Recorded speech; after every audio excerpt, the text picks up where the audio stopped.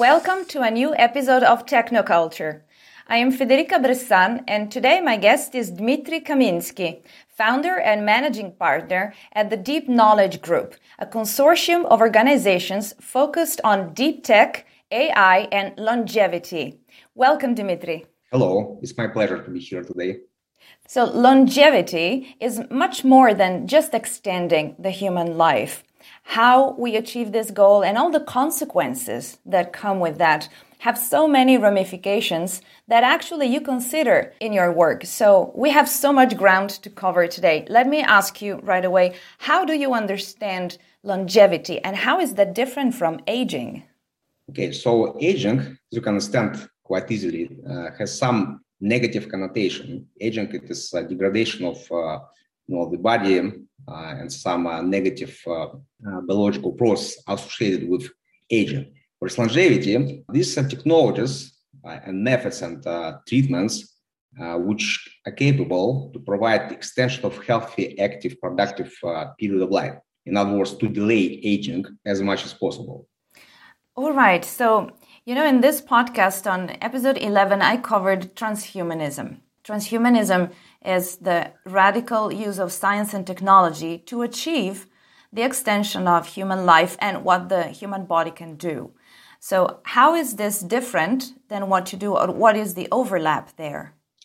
Okay, transhumanists, in other words, could be also named radical techno-optimists. They have hopes, they have assumption that in 20, 25 years from now, they will be achieved singularity. There will be extremely advanced technologies capable to extend life very significantly, but at the same time, even to make so-called mind upload. So like, to transform human into cloud, into digital, into virtual personality. So that will mean immortality, actually. So they believing that either body will be capable to apply some technologies which will be almost infinitely to extend biological life or to make mind upload. But this is about, far future, and there is not enough yet clarity whether and when it will happen, and whether this mind upload will be possible at all. At the same time, currently, with currently existing technologies, there are many people naming themselves biohackers who are applying already now existing technologies. They are doing also some radical stuff in the sense that they are experimenting on their own bodies, trying to achieve something with currently existing technology. So in our case, we are not so radical as biohackers.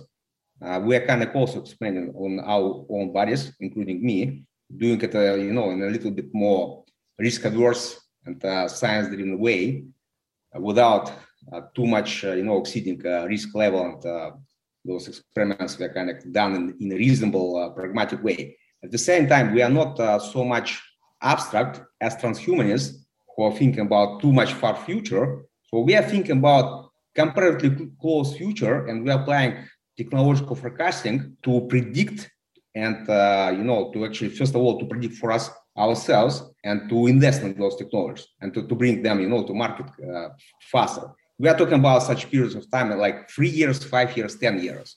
And we are naming this techno-pragmatism. All right. So how does longevity look like? Like in 3, in 5 years, how long will we be able to live? 7 years ago, 8 years ago, when I entered this field of aging research and, longevity technology, longevity industry, to talk about that people can live up to 120 years or average lifespan will become 100 years, it was considered as fringe, as a kind of, absolutely too much optimistic. In nowadays, it is absolutely normal that quite established businessmen, quite established even maybe politicians, they are talking about that there will be technologies already now capable to deliver probably lifespan for particular individuals up to 120 years. Some of them even talking about 150 years or even 200 years. And this is not considered as, let's say 120 years is considered now normal, and expectation that in some developed countries with very well-developed healthcare systems, the life expectancy will grow up to 100 years. Just for understanding that in Japan, Hong Kong, Singapore, they are almost already there. So they have, 87, 90 years, 92 years life expectancy with health life expectancy around 82, 86 years. That means that those people, on average, they're not only living longer, but they're living healthier longer. So the healthy period of life is quite significantly longer. And this is quite significant achievement. My point is that maybe in 10 years from now, to talk about that life expectancy will be 120 years, it will be already quite pessimistic. All right. And you mentioned that you are conducting some experiment on yourself, actually. Can you tell us a little bit about that? Let's say I can tell only a little bit about that, but in our group, we have approximately 10 analytical subsidiaries and 10 analytically focused companies, including, for example, neurotech analytics. This is about, neural enhancement and helpful brains. We have space tech analytics, and this is about space exploration, but also about space medicine, which is quite important for aging research, and several others focused on AI, deep tech, blockchain, so on and so forth.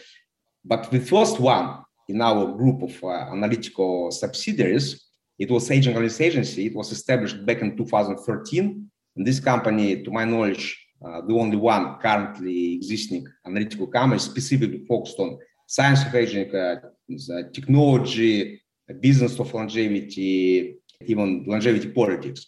And the point is that within that company, we have specific department named Practical Longevity, several tens of analysts specifically working on analyzing all currently existing technologies, so technologies which are estimated to be soon close to the market. And they're analyzing also how they're safe, how they're not safe, what could be side effects, and those technologies which are recommended, already to use and to apply, maybe in some, let's say, subtherapeutic dosages, so with some adjusted, regimes. So we are in opinion that it's reasonable to use them. In particular, if we're talking about such technologies, one of the quite efficient and really working, it is so-called intermediate hyperexia training. Many people know about this technology through awareness about hyperbaric chambers. Hyperbaric chambers, it's one of the less specific regime how that intermediate interval hyperexia training are actually used. So in hyperbaric chamber, there's excess of oxygen. There are another technologies similar, they're providing similar effect, in some cases more efficient. They're using, let's say, deficit of oxygen. See, in my case, I'm using a specific training machine. Initially, it was developed within Soviet space medicine program, and it was used for Soviet cosmonauts training, preparing them, and also for some kind of divers and, let's say, people, who are expected to be in some extreme environments. This technology, just for understanding, it is providing capability to train your mitochondria to withdraw a weak mitochondria from cells and to boost the regeneration of mitochondria and cells. This is, let's say, energy, accumulators of cells. At the same time, this mitochondrial dysfunction is one of the most root causes of aging, associated with, let's say, aging associated, dysfunction of the body. You mentioned space medicine. I wonder, why does it have such a big role? Just because astronauts age faster when they're out in orbit? It's so fascinating that we may exploit this technology on Earth, although we will become a spacefaring species, but that now already space medicine helps us delay aging. So in space, astronauts, they're exposed to extreme negative impact of number of factors, starting with zero gravity, increased radiation, and many other, issues which are already known, and many of them unknown. And let's say some of them are known when humans comparatively close to Earth. But if we will talk about going to Mars through deep space, so there will be a lot of unknowns and unpredictable, negative consequences. But even with what we already know so far, zero gravity provides extremely negative effect on mitochondria. And as I mentioned, mitochondria is also associated with aging, or mitochondrial dysfunction is associated with aging. In other words, what astronauts are experiencing in space It's from biological point of view, it's very similar to what could be named accelerated aging. Astronauts, however, currently it's people who actually sent to space. By definition, they are very healthy. They have very strong immune system. When they're getting back to Earth, the immune system is capable to restore this, damages which happened, that negative consequences of being in space. It is absolutely not clear what will happen with, let's say, not so young people if all people will be sent to space. We have some, assumption that once they will get back to Earth, those damages, they will be not fully restored. And this, you see, space medicine is also differentiated from Earth medicine in the sense that in space, doctors, they're actually making some advanced scientific R&D, let's say, focused to protect health of astronauts. They're also human-centered, whereas on Earth, it's through the decades, it happens so that scientists who are working on anything related to aging, they don't have any, deadlines or, strict, when they need to solve problems fast, like really, in days or hours. So they have close to unlimited, timelines, and they can make unlimited, experiments on model organisms, which are not, so let's say the mindset is not human-centered.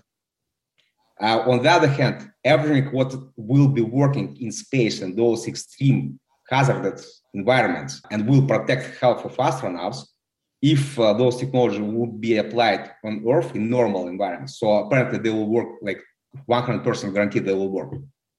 Maybe better and maybe more efficient.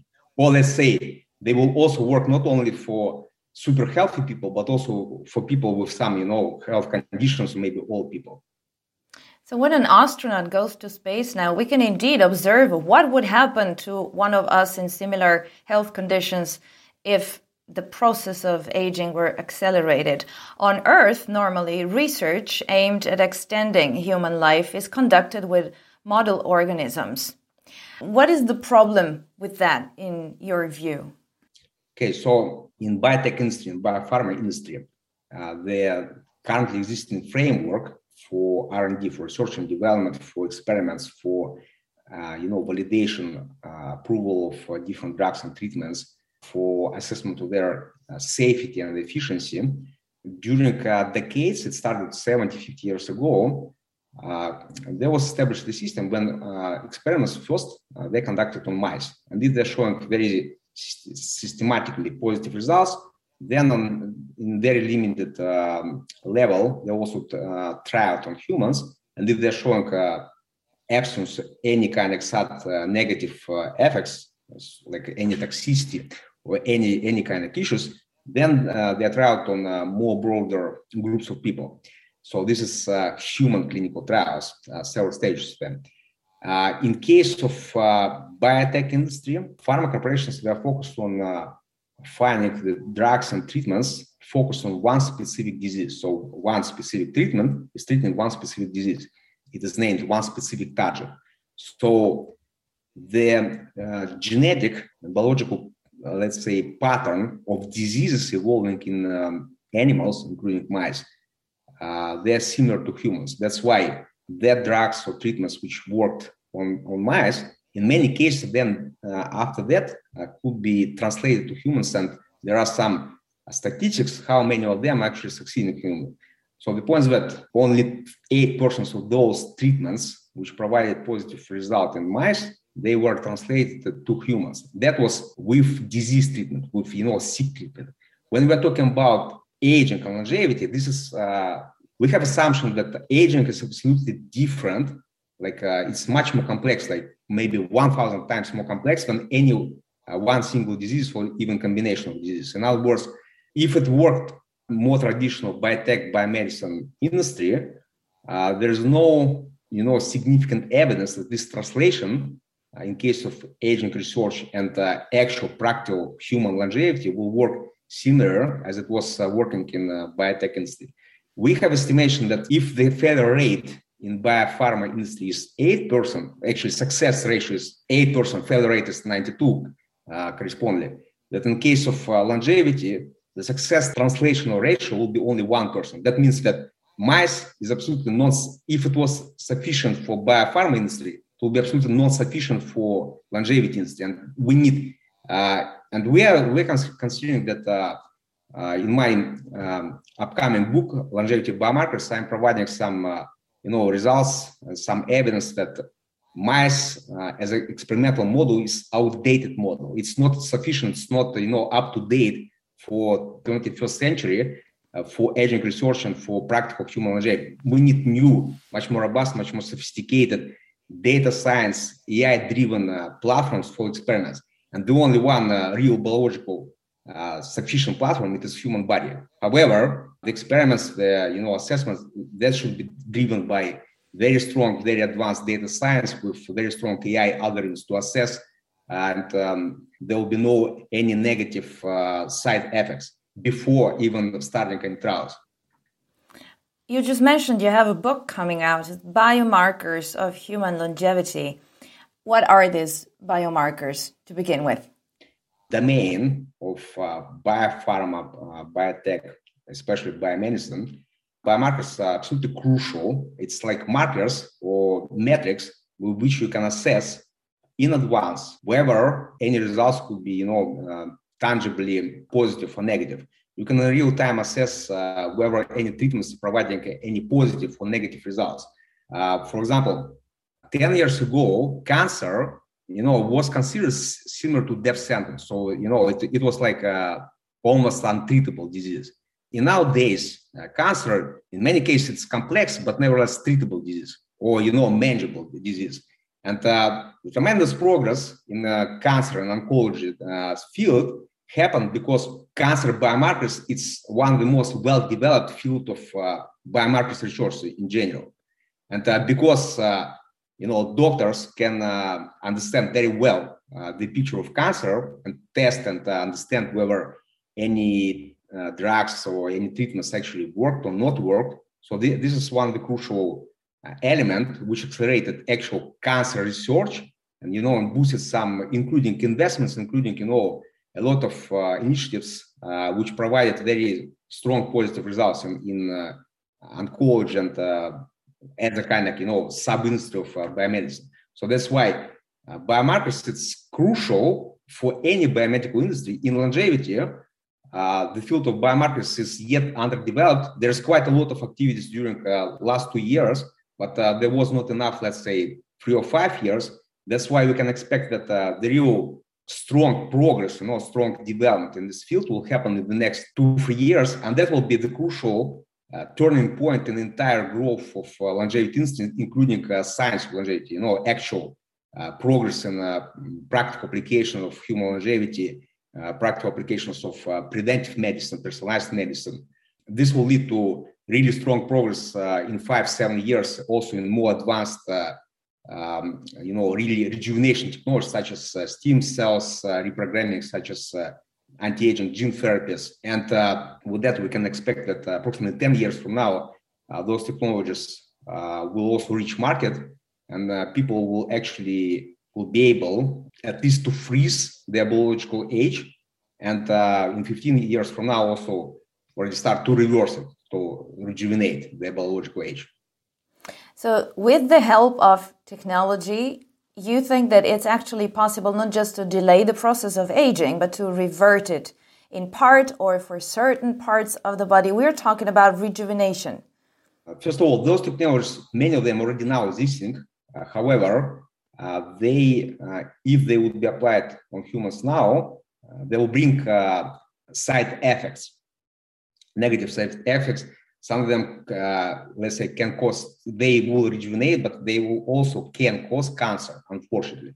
And on the other hand, in 10 years from now, in 15 years from now, science and technology will understand how, to switch off negative side effects, how to kind of provide through those treatments only positive effects of rejuvenation.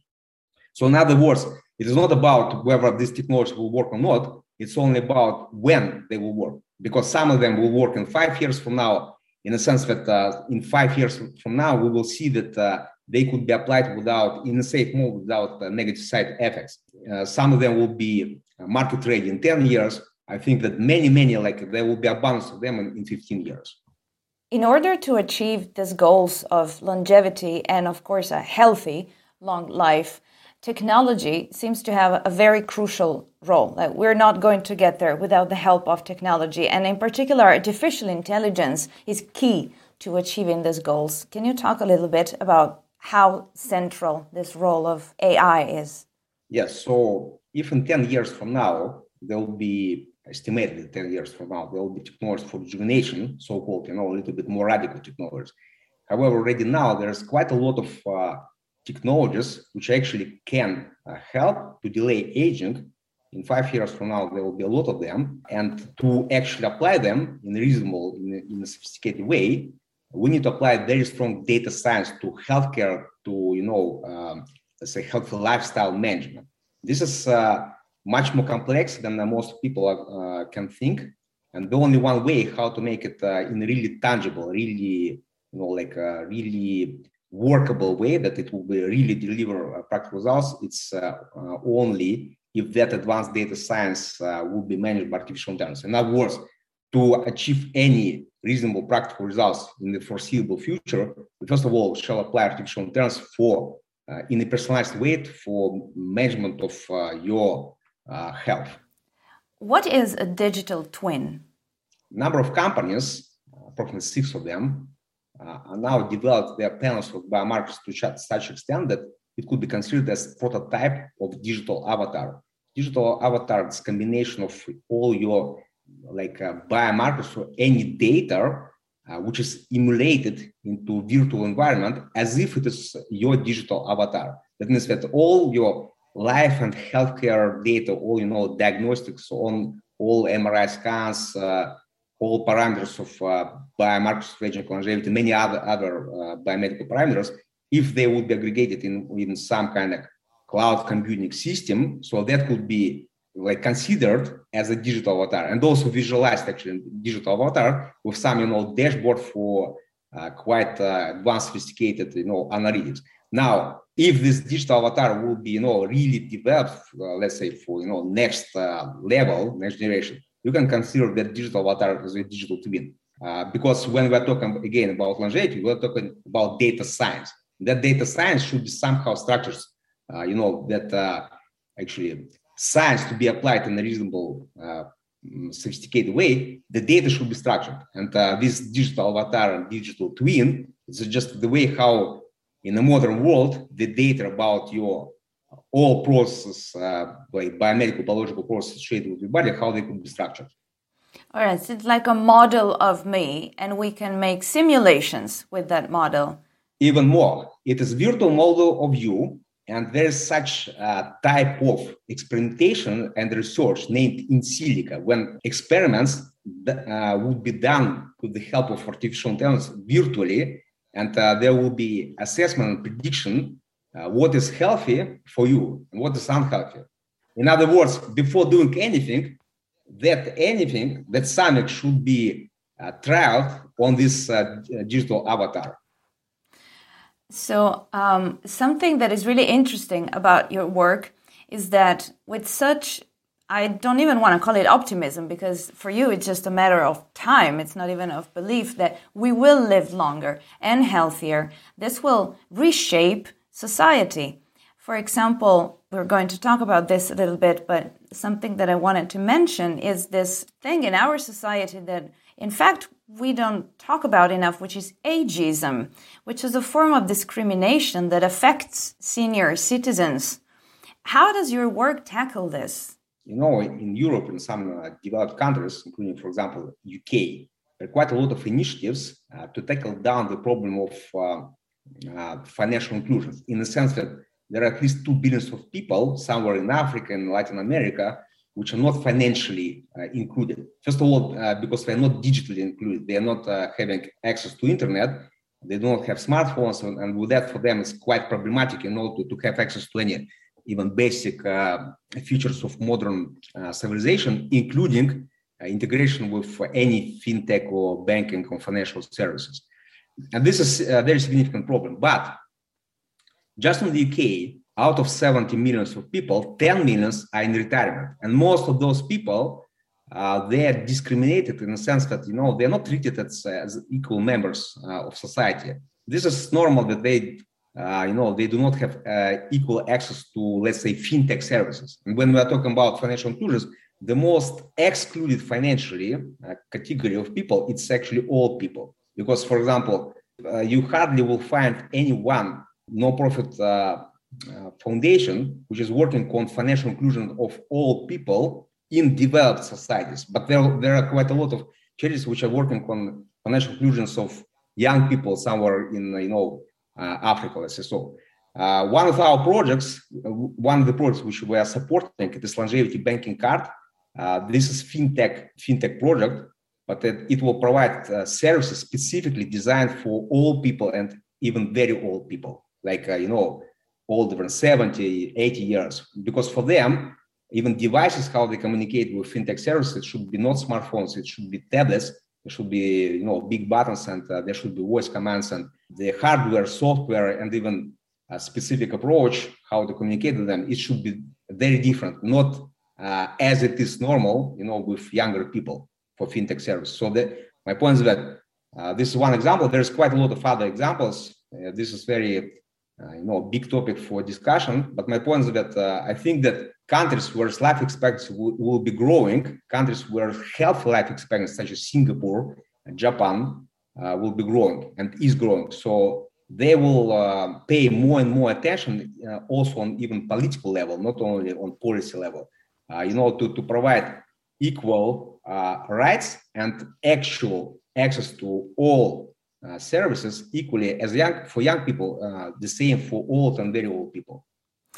So to conclude, because unfortunately our time is running out today, we have covered a lot of ground, but as just you were saying, the impact of successfully extending the human life and reshaping society is manifold on many aspects of life. And you are a prolific author, so you actually deal with these aspects of the issue in your work. Would you like to briefly give an overview and mention the different sectors of life and finance and technology that you wrote about, for example, and that longevity will make a difference for? Yeah. So first of all, in all my books, there's the core idea that we are facing now two big mega trends on global scale. One of them, aging population. There are more than 1 billion people in retirement globally. You can consider them as citizens of seventh continent. On the other hand, we are witnessing extreme growth of very advanced technologies, AI-driven, data science-driven, technologies for preventive medicine, for personalized medicine. A lot of breakthroughs in applications of digital medicine, AI in healthcare. So these two global megatrends, aging population and health longevity, being accelerated by impact of technologies and AI. When we are considering longevity industry, indeed it is the biggest and most complex industry in human history. My first book, Longevity Industry 1.0, defining the biggest and most complex industry in human history. That was about what is industry right now and what sectors, components are actually comprising them. We identified 20 sectors which are actually comprising longevity industry.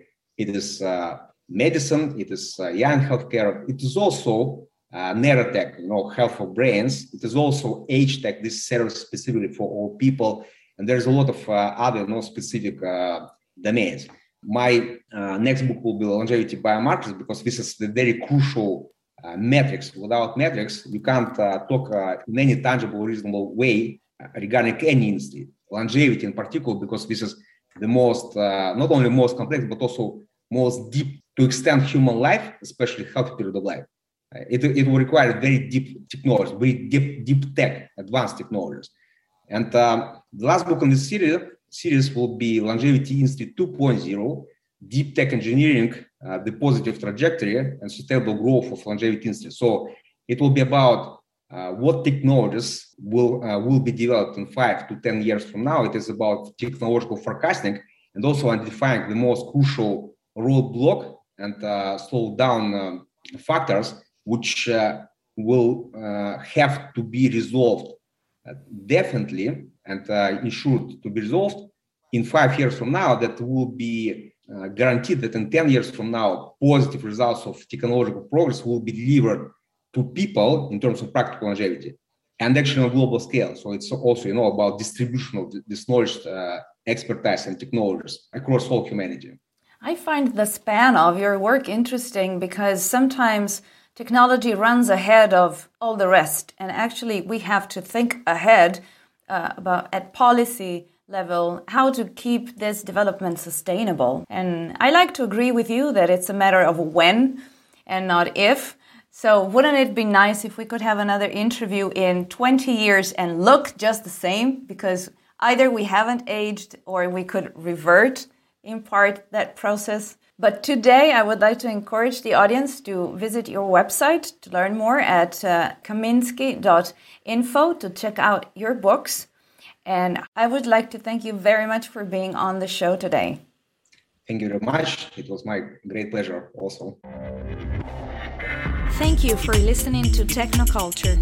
Check out more episodes at technoculture-podcast.com or visit our Facebook page at Technoculture Podcast and our Twitter account, #TechnoculturePodcast.